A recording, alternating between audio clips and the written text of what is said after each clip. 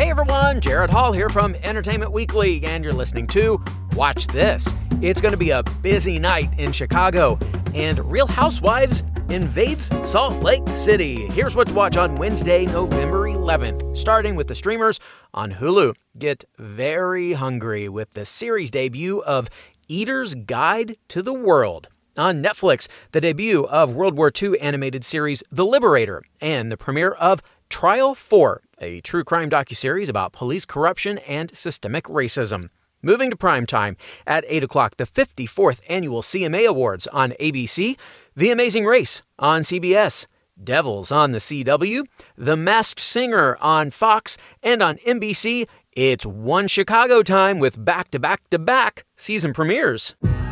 When this community hurts, when it reaches out its hand, we pull it to its feet and we respond.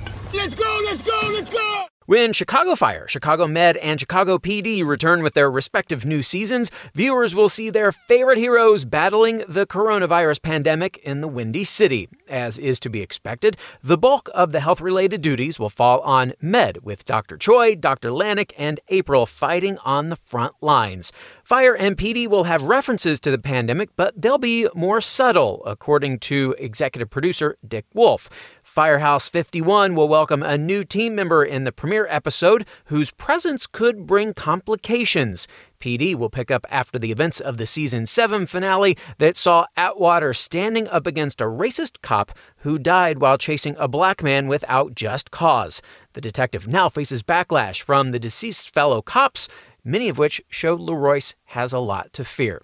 Chicago Med starts at 8 on NBC, followed by Chicago Fire at 9 and Chicago PD at 10. Elsewhere at 9 o'clock, the 2-hour season premiere of SWAT on CBS, Coroner on the CW, I Can See Your Voice on Fox, and The Real Housewives of Orange County on Bravo, followed at 10 o'clock by the series debut of The Real Housewives of Salt Lake City. God? Are you there? Are you listening? It's me, Heather. I would drown her in the lake behind our house if she wasn't your friend. Pray for me, Whitney. Salt Lake City, Utah is known for its magnificent mountains and world-class ski slopes.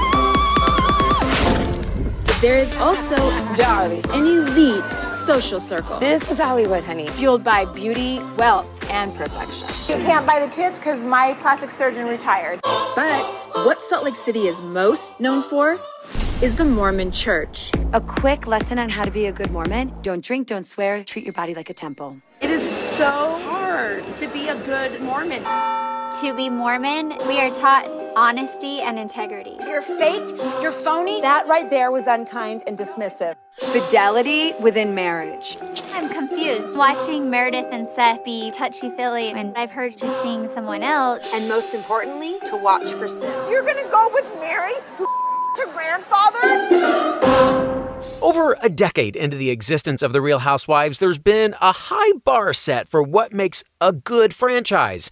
Good thing the women of Salt Lake City, from the perch of their ski chalets, are able to soar right over that bar. The snowy locale and emphasis on how Mormonism shapes city culture adds something completely fresh to the Bravo lineup. The Utah set show is also surprisingly the most racially diverse group of housewives ever assembled for a first season. From the previews, it seemed like the only interesting backstory is the cast member married to her former step-grandfather. But that's just the tip of the iceberg with this compelling group of women. And that's going to do it for today. Thanks for listening, and be sure to check back daily with Entertainment Weekly and Watch This for more TV recommendations, which you can also get at EW.com.